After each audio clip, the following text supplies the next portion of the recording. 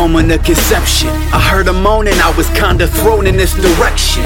Don't know where I'm going, but my soul, it feels connected. About to start the process of being molded into flesh then. Lungs start developing, heart started beating. Was it long before she felt me kick?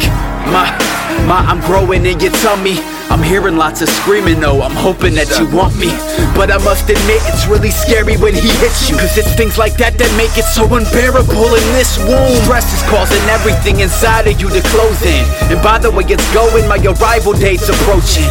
All the violence surely expedited it to no end. There's a million other guys, so mommy, why would you have chose him?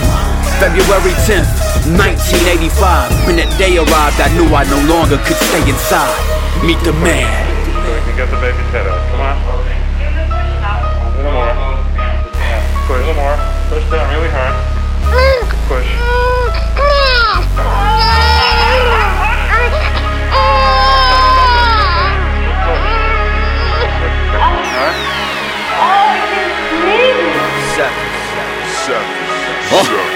It wasn't long before I got exposed to the machine.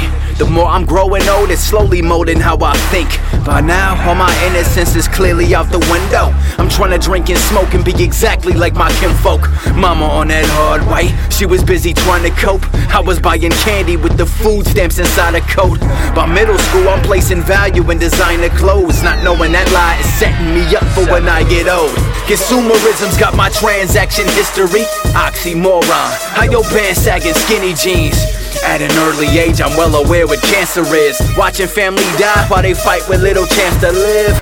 Whoa, that takes a toll on a child's brain. Thinking about it all, it's a miracle that I'm now sane. This entity entered the enemy, and consequently is now my enemy. Y'all meet the machine.